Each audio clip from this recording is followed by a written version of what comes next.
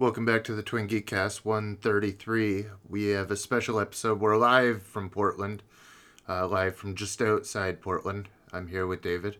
Yes, and I'm here with Calvin, of course. I'm so glad to be back together again. This is our third in person, second in person. I think so. I think it's our third, right? We did it. We did Notorious. We did Blue Velvet at your place. Yeah, I remember. And now here we are for Playtime. At a new place. Sound might be a little different because we're in my living room, which is a little more comfortable than the tiny office space from which I record. But yeah, the acoustics might be a little different. I might have different pronunciations than before. I don't know. I would have predicted you would have pronounced it that way regardless. But yeah. So I got here earlier. I should go over my ride here. Within 10 minutes, got a little rock chip in my windshield. Oh, shit. I was driving with my dog, going 75 and a 70. All of a sudden, flashing lights behind me. The 5-0, the fuzz, pulling me over on the way to Portland. Just right before Battleground, so nearly down here. You're very close. Yeah. And then he pulled me over and he's comes up to the window. I'm a little shaky because, well, like my history with drugs and police. But then he's like, "Oh, it's just like my dog Jojo." I'm like, "Fuck yeah." So I talked to the copper about his dog. They might not be humans, but their dogs are important. So we bonded over dogs, unfortunately. But that got me out of any ticket or citation. So it was a good day, despite the rock chip. Still come out ahead. It's a very interesting encounter. I can't believe he pulled you over for 5 over still. That's pretty ridiculous. It's kind of like did you see me coming there? And I'm like, no, I don't really care about you. I don't really note your presence. I do wonder if he's the kind of guy that would pull you over for 5. I imagine he would have given you like some kind of ticket or warning or exerted his power in some way. Yeah. If you didn't have your dog with you. If it weren't for my whiteness and dogness and the car seat in the back, I white, think those white privilege plus dog privilege plus car seat equals privilege. Total immunity from the law. I think having a kid is also valuable. Having having a kid and a dog, I think go a long way. They match any sob story to get out of a ticket, so you don't have to. But then I came down here, and we played WarioWare. Yes, we did play a lot of WarioWare. Wario. Yeah. I'm sure we'll hear more about it once the Daydream cast returns. They're never coming back. Never. So. Yeah, probably not. But in the hypothetical reality in my head in which they do come back, Pavlos is there, going on about the new WarioWare game, and Bro is kind of just nodding his head solemnly, waiting to talk about Dark Souls again. He doesn't want to talk about Nintendo, and he's kind of done with the Nintendos. But Intelligent Systems, one of Pavlos and I's favorite developers. So. And mine. You like mine. Intelligent? I do. Okay. I do. I'm a big Paper Mario and Fire Emblem fan. Yeah, Paper Mario is pretty good, and the Fire Emblem is pretty decent as well. But WarioWare and Advance Wars really where I get my rock off, and Rhythm Heaven, which I think Pavlos and I have like a shared fondness for. I do hope they come back because I do want to hear his take on it. But I love these kind of focused micro mini games where it feels like the best thing Mario Party, could possibly be. Almost slipped there. Almost broke character. But yeah, WarioWare, we were playing that. We got through some of that. That's what our site's playing right now. Yeah, I'm sure my fiance will be upset when she learns that we beat the game without her. Yeah. But it'll be all right. We'll smooth things over before the wedding. It's almost, if there's a wedding since you beat the game. Yeah, that might throw things into question here. And I said that I was going to dress as Wario, and you uninvited me, so that's unfortunate. Well, look, they're all out of Waluigi costumes, so, it wouldn't make any sense to just have a Wario there. Otherwise, I would. Yeah, I hoped our friend Murph would join me and dress as the Waluigi, but I'm very happy for you.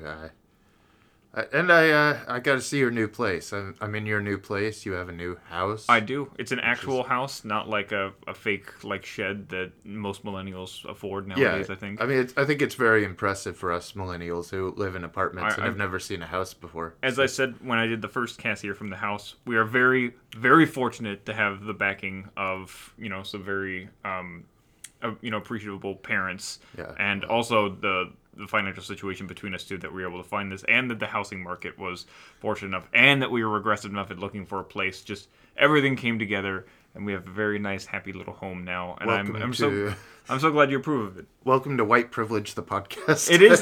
This is a very white privilege podcast today, and I think that's what a lot of Twin Geeks listeners come here for. They come here for a regular dose of white privilege, because that's essentially all we have to offer, other than an alternative to the alt-right. Yes, of course, alternative to the right. Alternative to the alt-right and white privilege. Yeah, that's mostly what we make up our audience with. And we're talking about a very white movie today, which is PlayTime, which we're going to get to. What did we do after we drove down into Portland, into the seedy underbelly? I took you to get tacos. We had a nice place at a little hole in a wall next to a gas station that's around the corner. I was surprised because you said it was a hole in a wall, but I wasn't expecting a literal hole in the side of a building. Literal hole in the side of a building. Like a cannon shot through it, and there's a hole in the. Those are the best places, though. Station. That's where you go to get actually good food. Well, you tried a horchata today for the first time? Yeah, the horchata was good. I don't know why they call it a whore. I think that's a little demeaning. But besides the whore part of it, my Mexican food place is stuck in like the side of a Goodwill, and then it has a bakery in the back where they fresh bake all their bread, and they use the fresh Mexican ingredients from the superstore there. All kinds of Mexican candy. The first time you go through one of those aisles is always a special trip through another culture's idea of what American candy should be. But it's just because we've hoarded that because we have nothing else. As we're going to learn later, institutional bureaucracy doesn't necessarily make things better.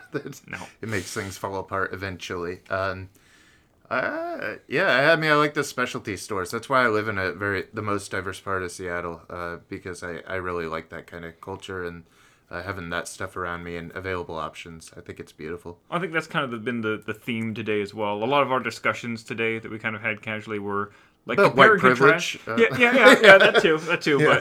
But like compare and contrast between Portland and Seattle, and kind of also this idea of like the kind of like dangers and like sleekness of the city, the sameness of some areas, which kind of ties in with the movie I think we talked about today, and that idea of the encroaching modernity, but also the kind of the plethora of culture and personality that really bursts from more densely populated areas like this, and why particularly we, at least, were attracted to our two local, northwest bastions here of population. There's reasons that I don't stop talking about the Pacific Northwest, and one of them is that it's all that I see around me, and the creativity is so inspired and so all-encompassing that it's unavoidable.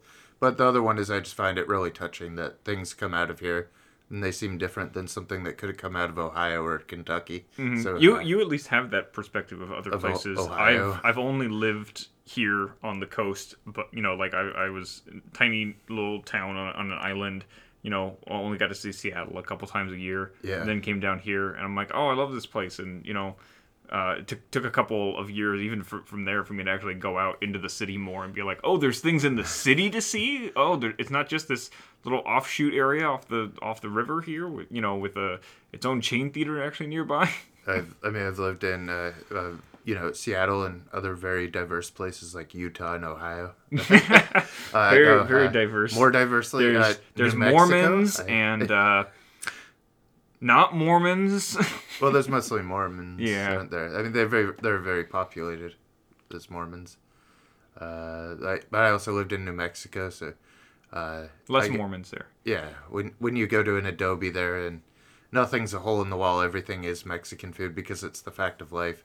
It's like just food there. They just call it food. Yeah, they call it new food because it's new Mexican, right? Right. Yeah.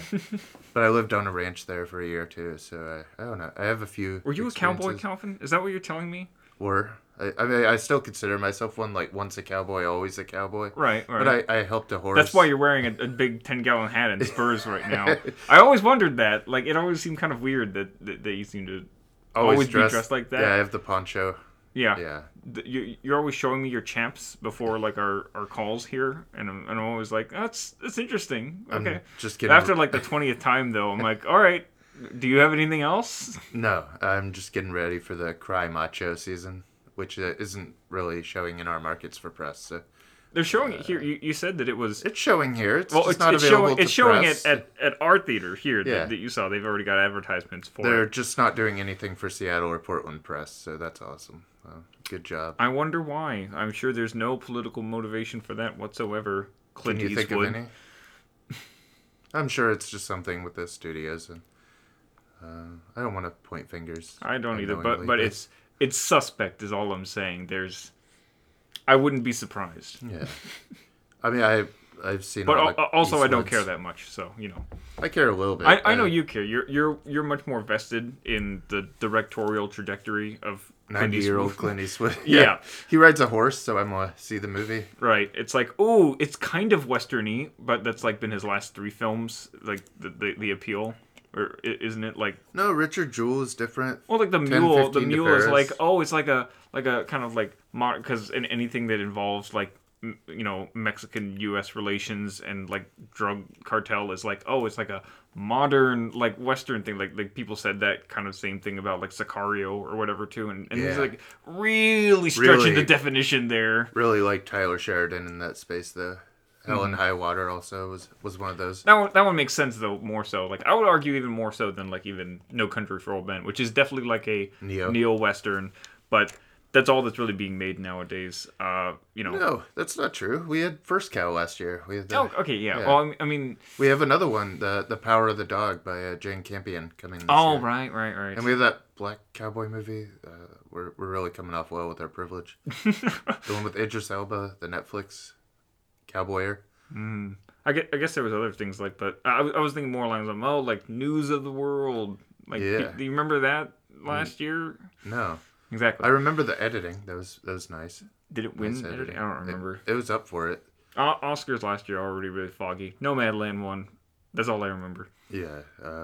Oh, and Ma Rainey got a lot of stuff. That's what won me our Oscar pool. Didn't a Freaky win from the director of What? Happy Death Day to No, You? no. Was it even nominated? Yeah, I thought For it was Vince Vaughn for Best Actress.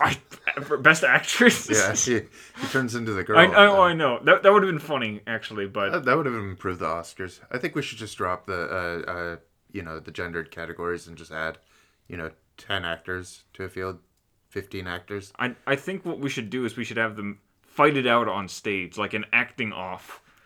Like you should have like the team of Jackass against the team of the French Dispatch. Yes. Yeah. I think that would be very impressive to see. I would much rather that than whatever this constant deluge of ads and like. Yeah, I mean, I've done something different this year. I haven't watched any trailers like whatsoever, like through the whole year. Well, I mean, now you've seen a trailer. I know that's what I'm getting at. Okay. We went to the. Let's go through the rest of our. Okay. day Okay. first, All should right. We did get very off track there. How do we get to the Oscars out of this? Let's do this trailer thing. Paul Thomas Anderson.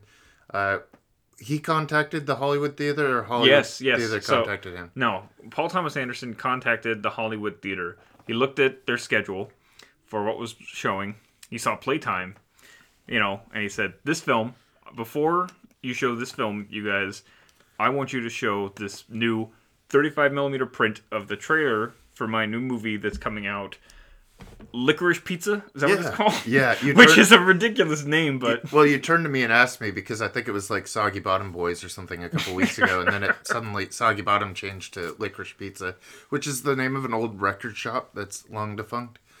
Because it's thinking of like vinyls as Licorice Pizza, right? Like that's the tangential like connection there. I can see that. It seems like a ridiculous name on paper. Just But like it what does sounds that even mean? cool. But yeah, but when you think frame of like it like that, delicious like vinyls and like pizza and licorice. I don't think of licorice and pizza together as delicious though. What But about I get vinyls. yes, vinyls are very delicious. That's something else. Maybe we also. I still need to have you look at my vinyls now. We're Okay. running. We haven't done all of the things we wanted to do in this very short window of time we had together, but. Anyway, I was grinning ear to ear. I think that whole trailer that looked like some extreme Calvin core shit. Like that's almost like that Richard Linklater core that I'm really fucking into. It was definitely very Linklater. I got Yeah. that feel very much from it. It's like a 70s or I got a little bit example. Was it just me or is Bradley Cooper playing Chris Christopherson. Yeah. I think Yeah. I think that's a I like it, 100% too. was going. Like, I gotta double check the credits to see, but there was like a whole bit in the trailer about him dating Barbara Streisand, Yeah. and he looks like Chris Christopherson, and I'm like, there's the Star is Born link as well that I'm thinking in my head, Yeah. and if that's the case, and if you cast Bradley Cooper specifically for that, that's funny. It's all funny, I think. I think it's very good looking, too. It was a funny trailer. It was an exciting looking film. They played David Bowie's Life on Mars throughout it. It was and great. it was great. Yeah. It was great musical And it choice. wasn't like one of those like slowed down versions. Sometimes you just want the real fucking version and it sounds good. No, and it fit. It gave me Boogie Nights feel with like kind of the throwback to the 70s, 80s. I'm guessing it's somewhere around that time, late 70s, early 80s. Yeah, kind of like Linklater's two high school, college films. Right. And then somewhere between that and Boogie Nights. So I'm fucking in. Like, I'm a huge like PTA fan that I don't talk about that much, but Phantom Thread was like the movie that got me writing about movies for a website. So, Right. Yeah. That was kind of what kicked things off. But I'm excited to see this because Boogie Nights is way more my Anderson jam. That's like kind of my top film for him, and so this looks like a lot of fun. And I'm not used to seeing these guys who are these kind of more serious, prestige, modern auteur directors like make less fun movies. Like this one doesn't look like it's taking itself as seriously. It's having some good fun, while also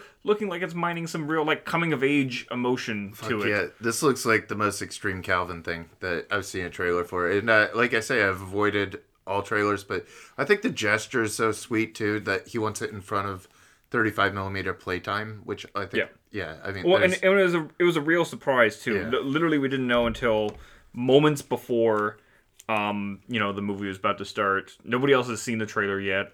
We had a warning not to record anything, and we didn't. But here's my recording. I'll This is post it on the site. No. This is a sneak preview, an exclusive on the Twin Geeks cast, provided nobody else who was in the theater tonight also has their own podcast and are talking about the trailer right now. I really doubt any other white people in the audience have a podcast. It seems very unlikely.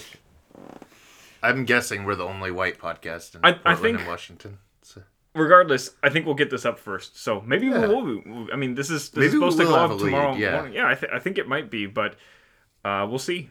I mean, it depends on how quickly I can turn around and edit this. I mean, this doesn't need edited, does it? Just throw this shit up. I guess it'll put that licorice pizza and let it spin, sit and spin, as they say. But yeah, I guess we kind of skipped over a step to get there. What's the Hollywood Theater, Calvin? A place that we went after we went to Ground Control. What's the Ground Control, David? Okay, we got to go back a bit. We really skipped ahead. Yeah. So after we had our Mexican food out of a hole in the wall, and then we went back home and we played more WarioWare. A literal hole in the wall, I'm just reminding. Yep. Yeah. Then we made our way down into Portland and went to an arcade called Ground Control, which is a terrific place that we had a lot of fun at. Wouldn't you say that's one of the best arcades in the area? Yes. An old school, like, actual arcade. It's like when you walked into, like, a theater in the 80s and they had the actual, like, mall space next to the theater, which is my great memory, like, going with, like, my mom or my dad to the theater, and then I'd just go off and fuck off in the arcade while they went shopping for, like, all their Christmas shit, and that was, like, my fondest, like, kid memory of just being left alone in the most perfect space for a kid and, like, trying to figure out those Mortal Kombat codes and the Street Fighter 2s and 3s and the Metal Slugs. They had a Metal Slug. They had a Metal place. Slug machine, which is my greatest affection. Yeah, it's a real again, like, for anyone who's played Metal Slug, of course they know it's just one of the most, like, well-made games of its kind, particularly in that kind of arcade format. Wouldn't you say it has, like, the best, like, aesthetic depth and, like, weight to, like, characters and, like, those, like, 2D run and gunners? Yeah, and it's the right amount of play for your quarters. Oh yeah, you get a lot out of it, actually. I mean, it feels like challenging in, like, the perfect way. Like, it's a real challenge. There's some games that are really great that started as arcade machines, but they're better on different ones. Like, for example, we didn't play it there, but I'm sure you saw it. They had a Gauntlet machine. By the way, you've unlocked my favorite kind of video game, which is one that starts as an arcade and gets better. So yeah, that's why I'm a Dreamcast guy. So there's a Gauntlet machine there, and I love Gauntlet. I love Gauntlet Dark Legacy. I played that a lot, but That is You the don't console want port, right? you don't yeah you want to play it on a console, of course, because if you play it in an arcade, it's impossible to actually like progress any because you're constantly losing health, so that the game makes you pump more quarters into it. That's the whole point. Was that one where they had like the memory card gimmick that you could bring your console? I feel like Gauntlet had one of those where you could bring like your GameCube memory card and then put it in the arcade machine. Is that am I making it up? I don't know. I don't know that. That was a We'll thing have for a to while. we'll have to consult the video game experts There was podcast. well, they don't have arcades in Germany, so I'm sure they never heard of such a concept. Oh, let me just sit down here, David. Sorry, make some room here. Take that shit away. All right, Jesus. Oh, sorry, I was just passing by. I was actually delivering some video game fun facts to the president, President Biden. I don't know if you know him. Anyway, he asked for some video game facts. So I thought I'd bring him in person. We could play some Smash, etc. Anyway, I overheard your conversation, and Cal is actually correct. There were various arcade cabinets that allowed you to either save your stuff or transfer your saves from the home to the cabinet. For example, Gauntlet Legends is a good example. NFL Blitz is another, for example, that took the N64 memory pack. You could plug it in. There's games by Konami, by Namco, by Sega. They have various technologies. A lot of them now, like magnet chips or NFC chips, that you can save stuff on with the arcade cabinet. I think Bemani games, like the music games, they have cloud support now, even like in the modern day. But even back then, think of the Neo Geo MVS AES system, the home system, the arcade cabinet. You could transfer saves since it was the same cartridge and stuff. So there were a lot of games, PS2 games. There's a lot of different examples for this. So Cal is actually correct. Anyway, let's get back to your show there, and check out ours, Daydream Cast with Brogan. We'll be back soon. I promise. we also pretend to be cops in Time Cops. Yeah. Oh no. What's it? Time Crisis. Time Crisis. Yeah. Time Crisis 2. That was good. It was a good light gun. It was hard because I forgot that you have to like hold it all the way up to the screen, and so most of my shots didn't register. Mm-hmm. But I held it like James Bond, and I held it sideways. I have fun with those light gun games. House of the Dead is a classic that wasn't there. Mm-hmm. We played. We should talk about all the games that weren't there. There was they usually have a Dragon's Lair. There was no machine. F-Zero GX, no, which is one of the great video games. There was no Fast and Furious Tokyo Drift 2003, the arcade game, which is at most of my movie theaters. So get on it. Mm-hmm. They had the Pong. That was interesting. Was that even a video game though?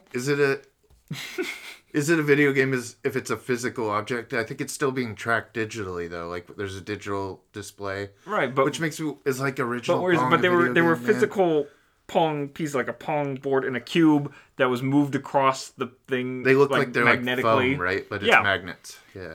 And it was really cool, but also like finicky. Like sometimes it wouldn't hit our thing, and it would just go swinging back. But it was super cool, and I didn't mind like putting a bunch of money into it to keep playing that because it was fun. And I played Smash TV. If you fucking know, you know.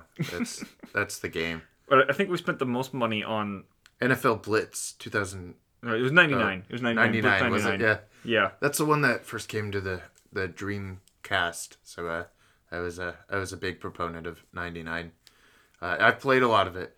I know that you just gotta throw the bomb all the time and get around your guys and keep flipping it so I keep you off balance. Yeah, I thought I was doing really good at first, but then you just kept smashing me in the end. So yeah, I mean, I think the tail of the tape just told who's the victorious footballer. Yeah, which is unfair because I've played like dozens of hours of that in my past life. So. Let's see. What else? There's pinball. Yeah, pinballs. We played a lot of pinball today because not only is there a whole upstairs section of pinball machines as ground control, but we also went to dinner to Wedgehead in the Hollywood district of Portland, who also utilize the same warehouse of pinball machines, and they swap between the two places a lot, so there was a lot of carryover. And fortunately, because they had my favorite pinball machine that was missing at Ground Control over at Wedgehead, and I was very excited to show you that, which links back into a movie discussion here. So for those of us worried that we turned into a different podcast, there is a movie link. They had the best movie game there at Stranger Things. They did have a brand spanking new Stranger Things pinball machine. And that was really nice. Yeah. And a Mandalorian. I was like, that was really surprising. I'm like, oh look, they're still churning out new IP properties. Yeah. I think what's really good is you get like the action on the flippers is real hot on those. So. Yeah, they've got nice like long flippers too. That's what she said. Yeah. I think that's probably a big difference between older pinball machines, where they're trying to get you to shoot that ball down the middle, so you pump more quarters into it. Yeah, they are. If you know, you know.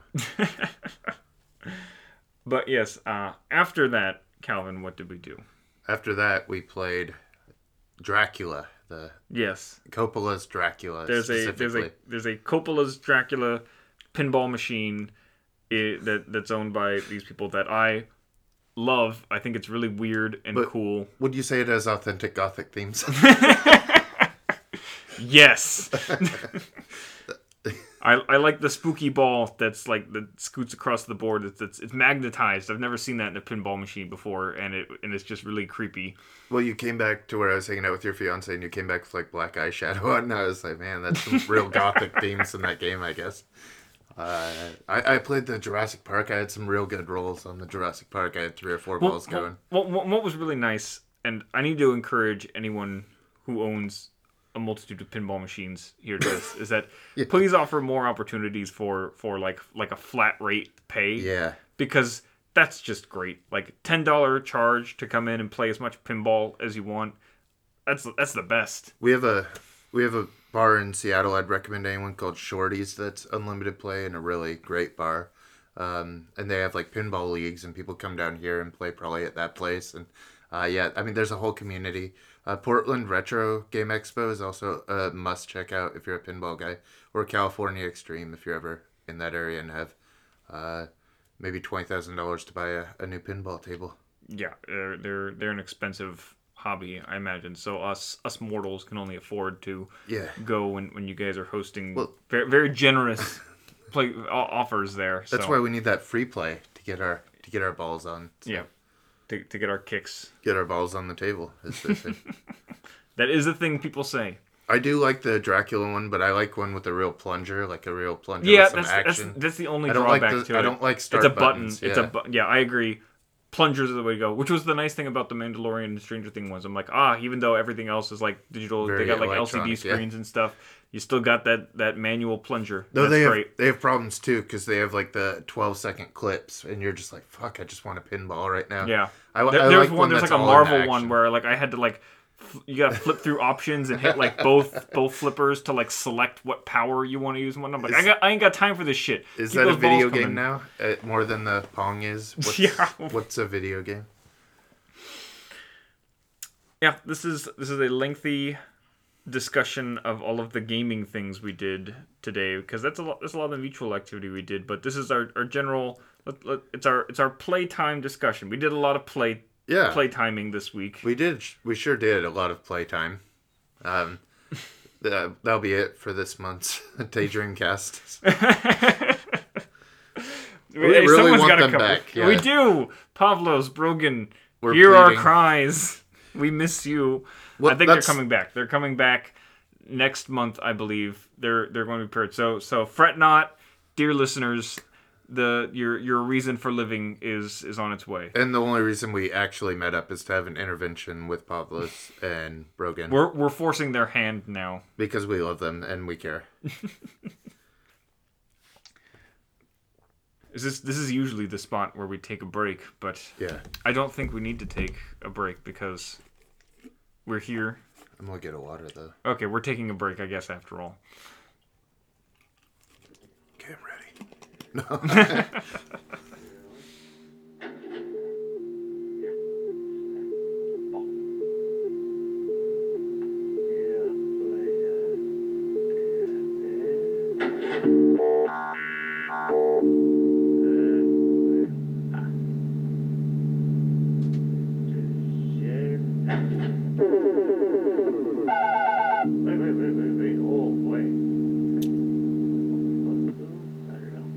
Alors,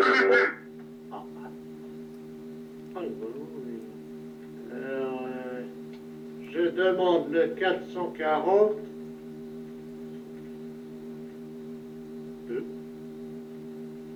Je répète.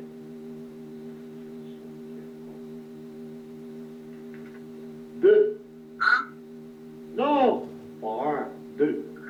Oui. Alors là, c'est bien, ça.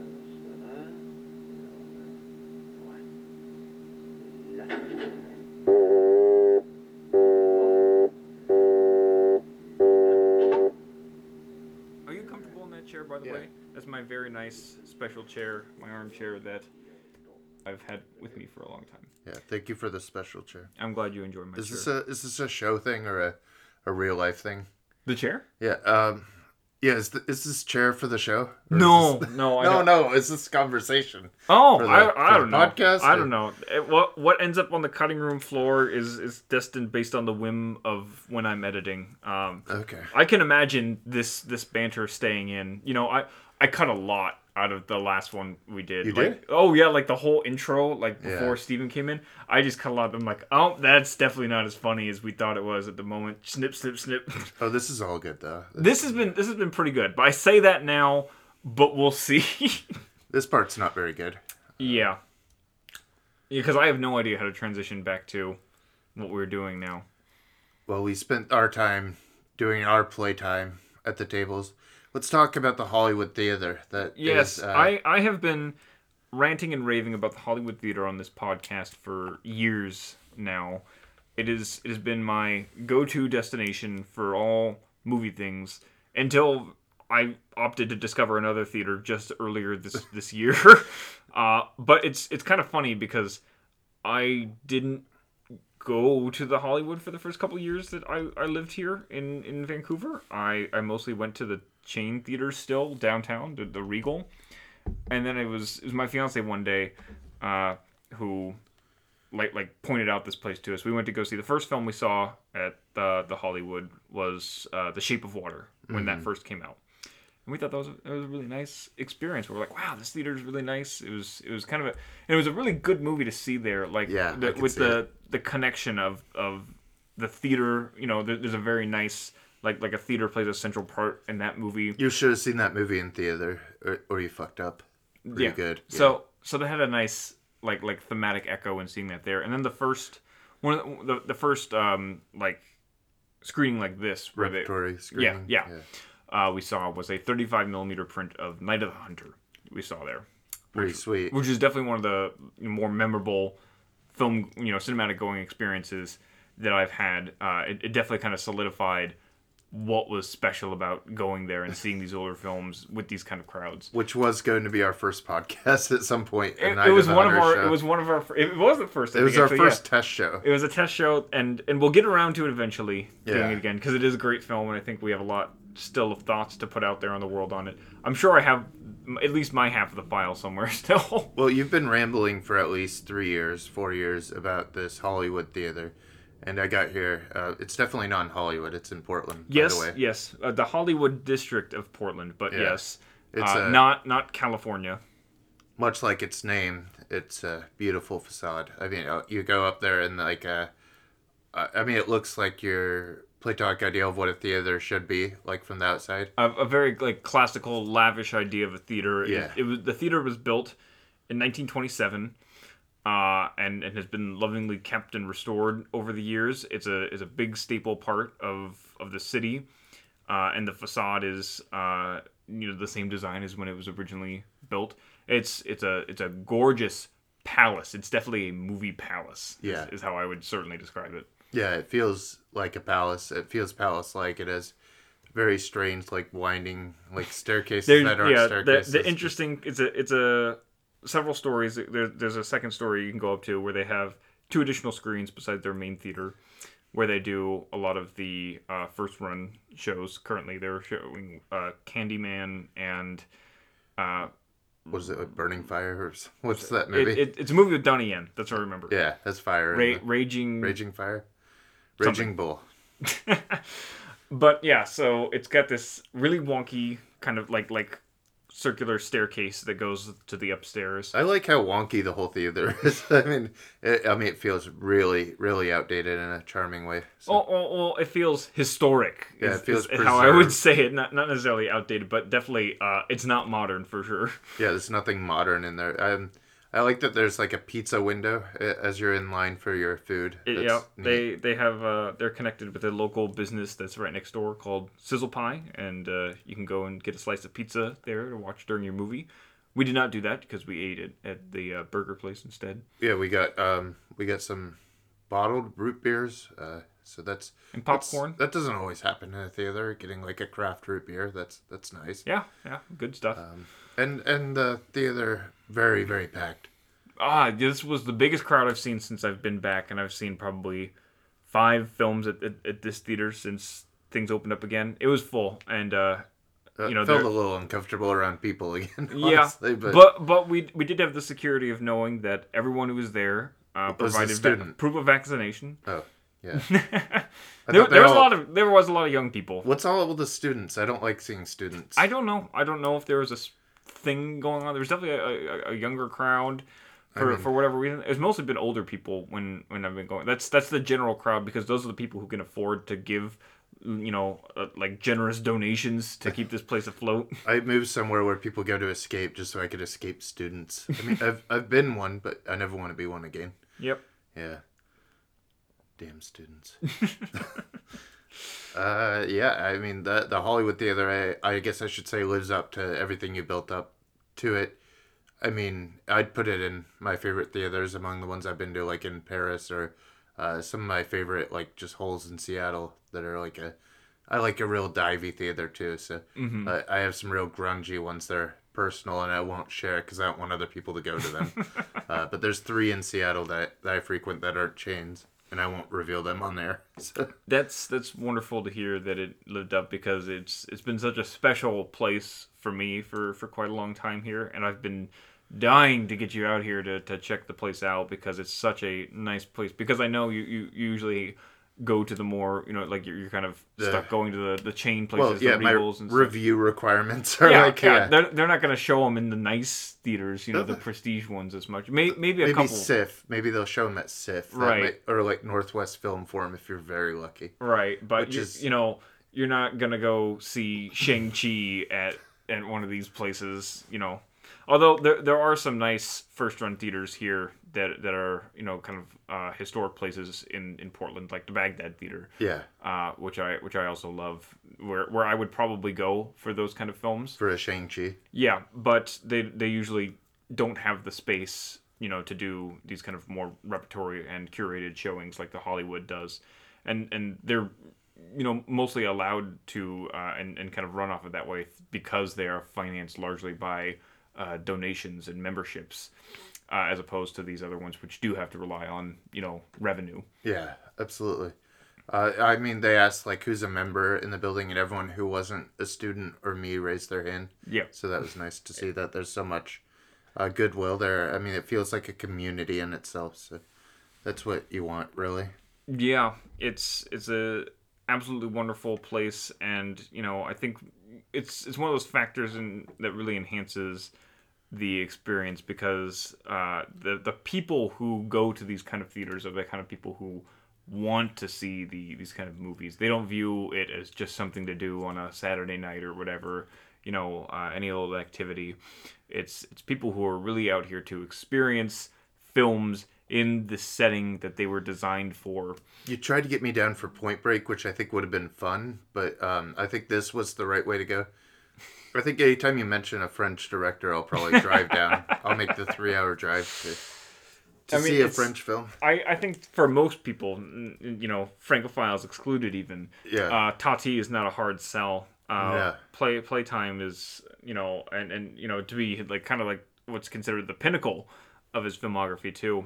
It was really exciting to tackle this one and talk about it, especially since we've already dove into Tati a little bit, talking about Monsieur Hulot's Holiday. Did we do that? Yeah. Is there an episode of that? There is an episode of that. That was after my vacation last year, so it's been about almost a year since I first saw that and then brought it to you and got that for you as a gift. So we have a little bit of back and forth relationship between Tati. I think I gave them to you. You gave them to me, and I mean that's all. It's all good now. I mean between Monster Hulo's Holiday and Monuncle, and then Playtime. I mean that's just a great trifecta. Yep. I watched Traffic the other day. I forgot to log that, but Oh. I'll get to logging that one day. I like Traffic. I think Yeah, in I don't some have it- stretches it's like better than some of his other films, but as a whole, it's definitely like it's a good effort. It's a good Hulo film. You know, not the greatest by any stretch. It's hard to kind of for it to go toe to toe with the others there, but I think anyone who likes those other films will still really enjoy Traffic and see the artistry and the vision behind it. It's just not quite as exemplary as something like Playtime.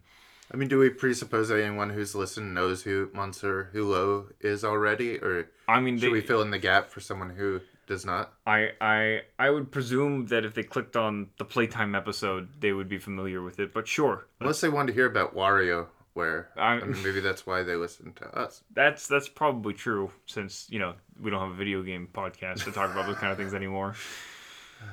So sad. Yeah, Monster Hulo is a lanky figure. He's very tall and strange in his own body, and exhibits a world like of very innovative circumstances, and he kind of crashes through facades of bureaucracy wherever he goes. It's a recurring theme, at least between Mononcle and Playtime. They're very prevalent. Something like in his first appearance in Monsieur Hulo's Holiday. That's not there at all. It's still like vacation industry and like what's wrong with these people going on vacations and the ultra rich, and I don't know, but it's less, much less than Yeah, Mononcle. it's way more kind of like laid back, kind of more gag centric, very very kind of like relaxing mood. Whereas I think there's a very clear consistency and through line in both Mononcle and Playtime, but especially in Playtime. It's like Playtime is an expansion of what Mononcle first dabbles in. I'm afraid to say that we both agree with our friend Steven, and we didn't like the movie after seeing it in the theater.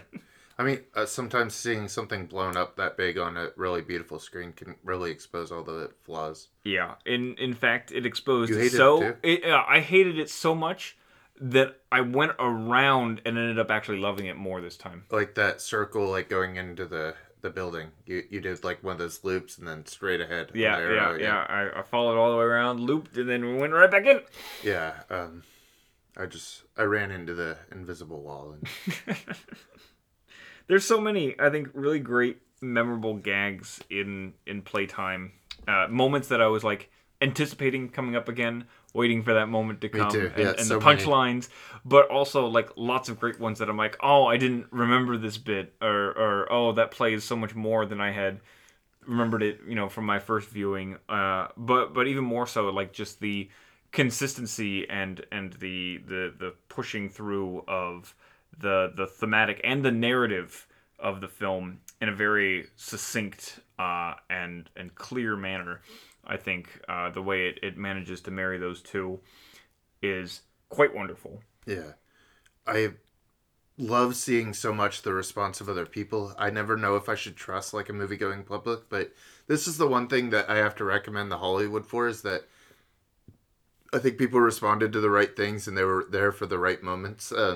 Which I'm very worried about with the Tati. I'm like, does that even connect with like a modern audience? And yes. I think the great thing about it is that it does. And One thing that really surprised me was that I was not expecting this. This print didn't have any subtitles, no. which I wasn't sure about at first. Like when watching, I was like, I know there's certain things that aren't translated in the film because Does they're it just have like them on Criterion? I'm pretty sure it does. I feel like I don't want to like interrupt our discussion here to double check it, but I'm pretty sure there are like translations of certain conversations, because there is a lot of mix of languages going on. There's one really great bit where there's the door salesman guy, and he's like yelling at Monsieur Hulot in like a mix of German, French, and English all at the same time, and I'm just like hearing all of it go on. I'm like, this is. And it was hysterical to kind of like get just like the bits and how he's pulling it all together in this mesh of it. And of course, I think that might have been the loudest laugh in the movie, which I don't remember having that response on an individual one. The silent door gag. My favorite part of it was when they test it and set the gag up and he bangs the umbrella on it, and it was just us two in the theater laughing. Yeah, everyone else ignored that setup for that great joke. Well, and that's the interesting thing is that the mix of volume of laughter that you see exhibited throughout, because there's pockets of chuckles for certain jokes like that the audience finds mildly amusing, and then they build. And I think that's the brilliance you see in Playtime throughout, is that everything is building. It builds on a crescendo until the punchline is a kind of cacophonous laugh. Yeah. There's a big roar, and again, that's what some of the best moments are, particularly the silent door gag, and then of course when you get to the end of the calamity with the restaurant, that produces a whole lot of big laugh out loud moments. It's lingering for so long, and I realized this time maybe too long in the restaurant, but they come by and season the fish 4 or 5 times. It's great. They have so much time to set up this restaurant falling apart. And then the thing, there's lots of those little background jokes that keep coming up. One of the things I noticed this time is how smooth it transitions to the restaurant bit. It's a film of 2 halves, because you have the beginning half, which is kind of the airport arrival / the kind of bureaucracy, the monotony, and what is it, an innovators conference or something? There's we something, had no subtitles. I think the whole point is that it's a lot of places. Hulot kind of stumbles his way through a lot of places, and they all look the same because he's constructed them. Also, I mean, this is at the time the most expensive French production. Yeah. And so a lot of it is his construction. We see that again, the terminal. We see that overhead shot of those little rooms that mean nothing next to each other. It's so fun when he's exploring down there and he sees the gal at the thing, but it's like a maze. But all of it seems like a facade no matter where he goes. The walls seem to go nowhere into rooms that look the same. And even the restaurant, eventually the facade always falls off. What I noticed this time in particular was that, because there is a story. Yeah. It in the beginning, there was someone. I heard someone behind us. They said something like, "Oh, it's not a film we have to worry about the story about. It's just you watch." I don't agree.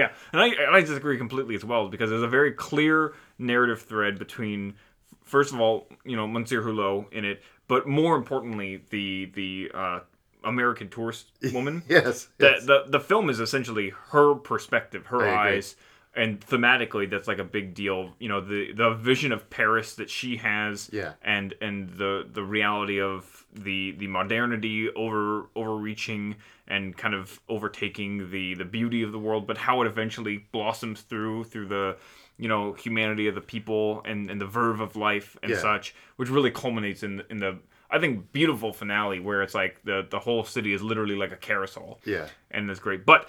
I think it's Americans coming to Paris and expecting something modern and very French, and then getting faced with the innovation and modernity of there's the this whole idea. I love seeing the travel posters are a great joke throughout. They're good. Where it's all these different places and they're all exactly the same with the big building. My favorite one's the one of London with the what is it, the red bus, and then the Big Ben building hidden behind the monolith building. Oh no! And then the guy in front of it, and then she turns over and she's like, "That's a perfect picture." It's the same thing in France of the guy in front of the bus, but it's green. Mm-hmm. Yeah, with the large building that looks the same. But throughout, she sees these glimpses of the city she has in mind. She sees the Eiffel Tower and the Arc de Triomphe reflected, in these windows throughout. They're these, assumably from these posters off screen, these visions of Paris that she's not actually able to see in real life because they're all overwhelmed by this kind of singularity,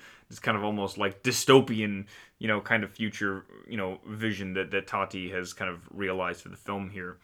But again, it culminates in the realization of the liveliness and the beauty and the color of the city that you get towards the end. But aside from her story, there's also in the beginning Hulot's story, where he's just trying to track down this guy that he has some meeting with.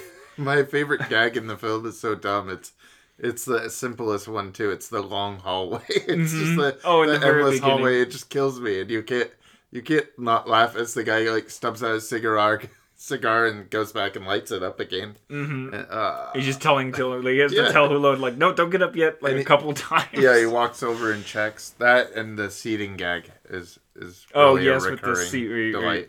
because it comes up again later where the guy is like trying to sell him the same seat in a different spot, and he Yeah. does the same things. But Hulot is trying to track down this guy all throughout the film, like the beginning half of the film, and eventually, just by kind of like serendipity, he does end up seeing him in like the middle of the street, and it's right when that like chase like to find him is resolved, that we get the beginning of the restaurant. It Yeah. switches over immediately. It's really good. And I think that's just crack pacing there. I think it's terrific, structure, and it seamlessly moves over.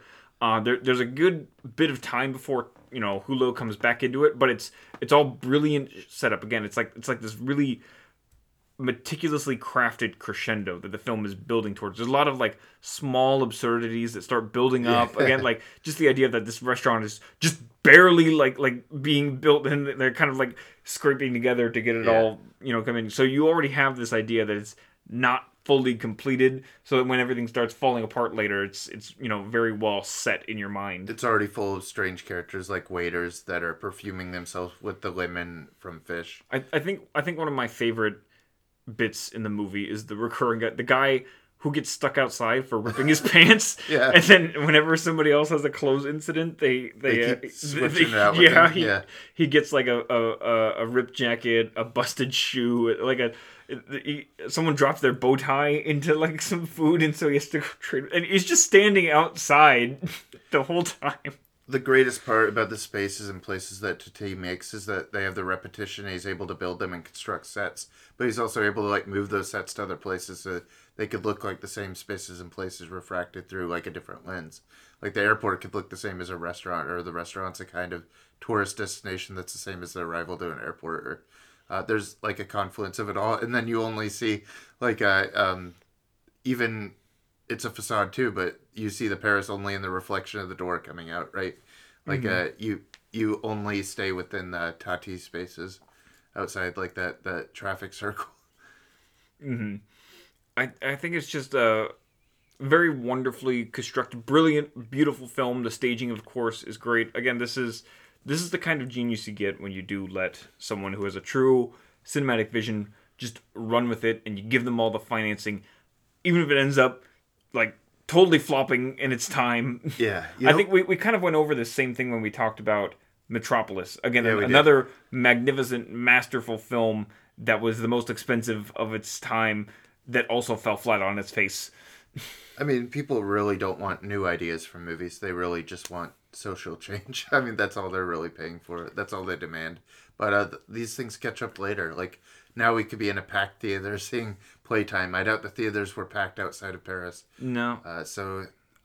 God. It's also, I can see somewhat why it may not have succeeded this time, because I could see why it's not popped now, too. It's not an easy film to sell, I think, innately, because there is a kind of distance to it. In a way, it's very human and humorous and artful. Like I think anyone could watch this movie and really get it. But there is a kind of distance from your typical structure. Again, it doesn't come out and give you a story in a more literal sense. It's a broad narrative. Yeah. Which might alienate some people who are not as willing to engage with it constantly as it kind of demands to be, because it is a film that you kind of have to search over and look for in different places, even though it's very meticulously presented and it guides your eyes. Again, even though like there's a lot happening in any given shot, but the action is always oriented from one to another. Again, you're not having to look all over the frame for a bunch of different things at once. Tati has a very specific idea of where he wants you to be at any given moment. Yeah, I mean, he directs your line. He directs lines through his own construction of the set, so every line is meticulously situated toward one focal point of a painting. But there's also the aspect where seeing it on the big screen really opens up the picture and shows how much he uses of the screen and how much those lines and spaces and places intersect.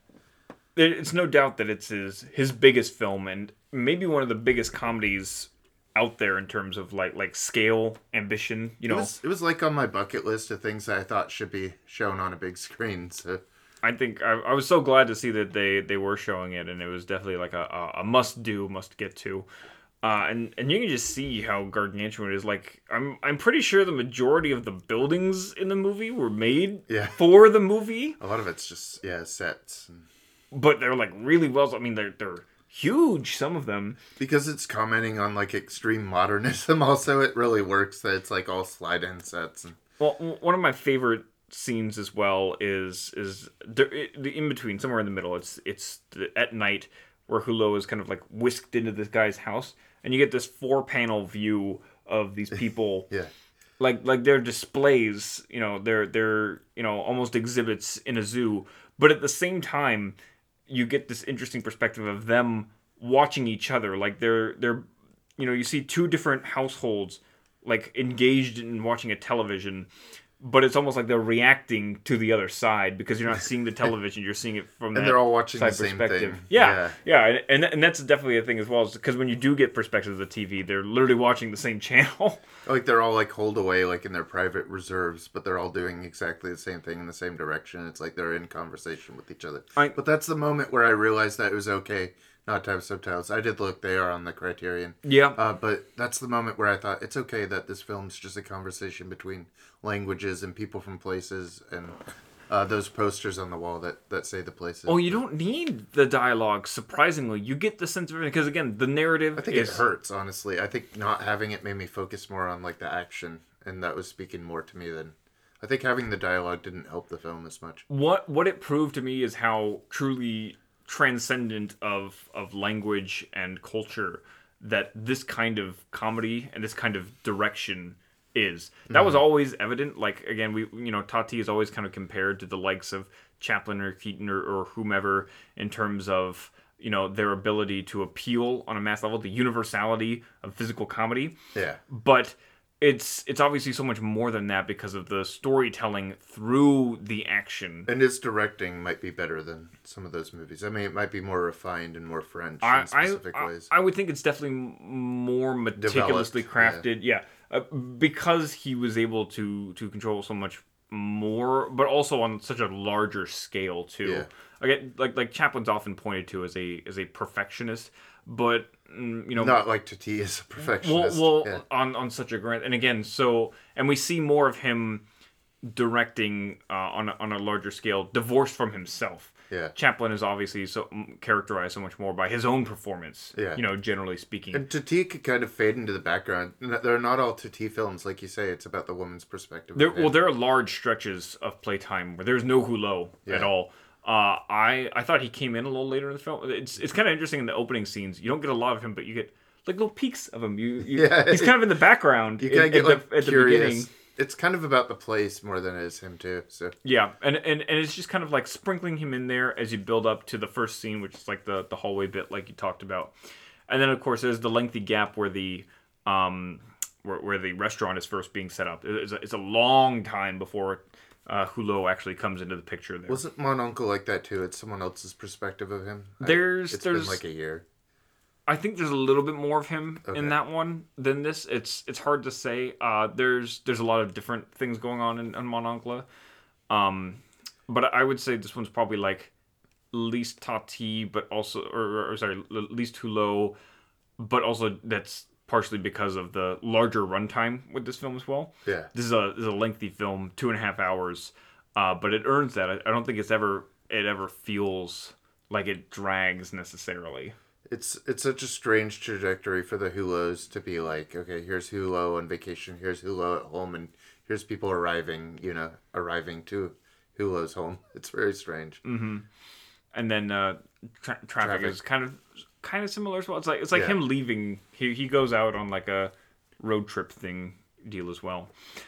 I don't get like for such a small collection of films. It's very interesting how very refined the Hulot character is. And just because we skipped ahead here, I doubt that means that we're not going to get to Mon Uncle. That will be a prerequisite, I think, for us. I'll definitely do it. I'd do all of them, at some point. I've enjoyed all of the Tati films that I have seen. He's becoming one of those directors that, like, define our show, too. Like, we have, like, Wilder and Lynch to a small extent, and Wells and Tati. I think that's nice. Altman, too. Throw in Altman. Yeah, I'd throw in Altman. We're probably going to get to a lot more Altman as well. Yeah. And he was a very early definition of our show. And you got me a beautiful poster. Of, I did. It's a belated birthday present, but some beautiful McCabe and Mrs. Miller artwork. To Who's that by? That was the artist's name is Tony Stella. He's a German artist who does a lot of poster work. He does a lot of contemporary stuff, like actual commission stuff too. Like he did the poster that you see for Baccarat, and he did. Oh wow, I love that poster. Barry Jenkins' Underground Railroad.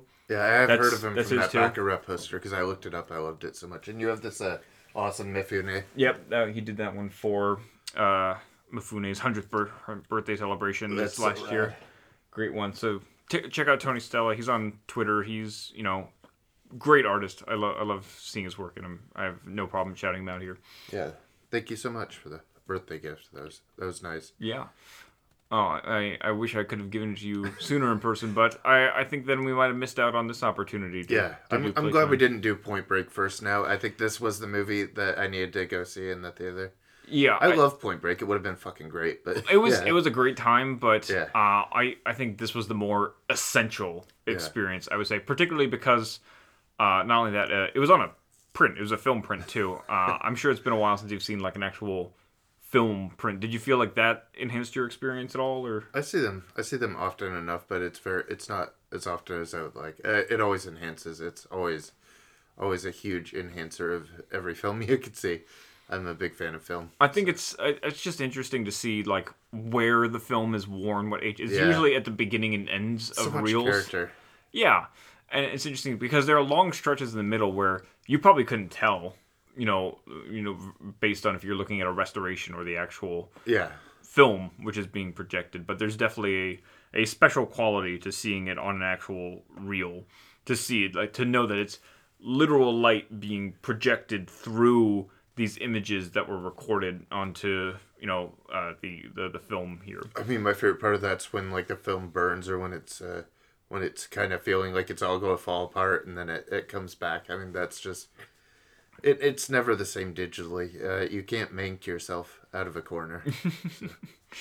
Yeah, and again, that's not to knock digital, But it is film. also. well, they're important, of course, for preservation qualities and the advancements in technologies and what you can do With editing nowadays. and all that. Yeah. Yeah. Again, we wouldn't have all these beautiful physical copies here available to us and these Without wonderful digital reservations. trans- Yeah, yeah. without digital technologies. So It's very good too. I mean, we benefit all the time from digital more often than film. So. But sometimes as well, you have to wonder, like, what if these were our only experiences to see these films? What if this was the only time you got to see Playtime? In some ways, like, you have the tragedy there of the lack of access, the inability to find these on your own and go down these rabbit holes yourselves and this whole great cinematic journey that you can carve out for yourselves. Yeah. But then, like, on the trade-off there, the way people did this for decades and decades before physical media was that it's this special curated experience, this kind of revelation in a theater. Imagine there's definitely people tonight who saw this for the first time. That's There was crazy to me. There were a lot of students. Did you hear the very chatty couple behind us? They were a little too chatty. Yeah, they're a little too chatty. Got on my nerves a couple of times, but at the same time, I appreciate that they're having such a good time. Oh yeah. I mean, just hearing people see it for the first time. I mean, just her reactions especially were She was very measured loud. up to the moment. Like she was very keyed into what was going to happen, whether it would, if it was funny. Yeah. And that's always one of the best things about seeing a beloved film in a theater, is to gauge how people around you, the people who are new for the first time seeing something that is great. That's the problem. Is I see everything with press, so it's dead silent the whole movie, and except for Fast 9, where we all laughed. That's the only movie to elicit any response from the hardened Seattle press. I love it.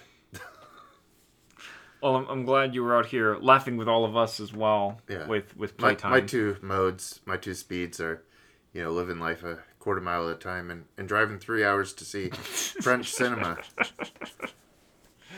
I'm going to have to keep my eye out for the next thing. Once they have Next Romare, French thing. I'm come live at the theater. They'll have to drag you out. Yeah. I'm so glad that we were able to get together to talk about playtime and just to spend time together as well. We had so many nice conversations off the mic here as well, and I very much hope that we will get to do it again here. And I hope that everyone listening enjoyed the enhanced experience of hearing us in the same room together here, having shared this experience. It's very hard to drive all the way home and not say anything about the movie to one another. Yeah, absolutely. I'm just so happy that we It's- got to do it, and thank you for hosting me here. Absolutely. I hope you will enjoy your accommodations in the extra bedroom we have here. It's very late now, so I think we will sign off, and I will edit this in the morning and put it out. Next week, we have a very special podcast coming to you. Ranking the Monsters. Yes, but we also have a very special Twin Geeks cast coming to you. We do? Yes. Is not next week your special episode with Pavlos?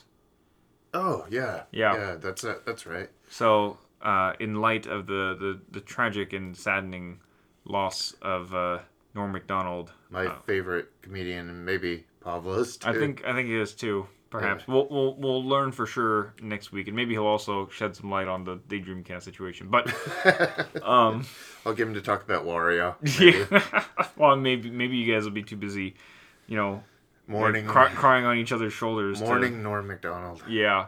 So you guys will be talking about dirty work together. God, that's the last person I want to mourn. And like if I could think of anyone in Hollywood that I wouldn't want to mourn right now, that bastard survived Artie Lang. That's an achievement. Mm-hmm.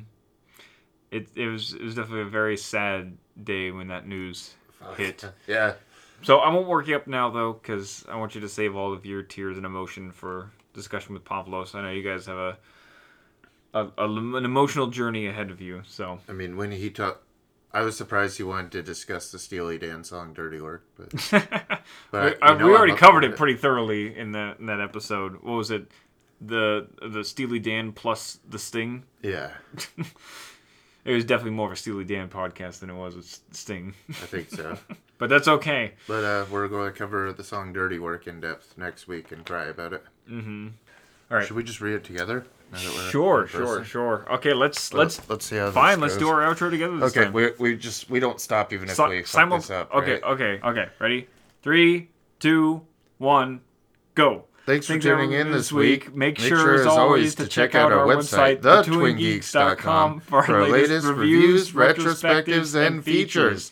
You can follow us on Twitter, as well as the Twin Geeks, and individually at the Calvin Kemp and at the David A. Punch.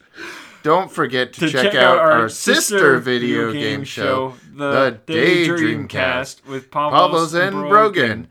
Available on Apple Podcasts, Spotify, and anywhere else podcasts are played. Don't forget the Ranking the Monsters as well. That's not written here, but we do have another one.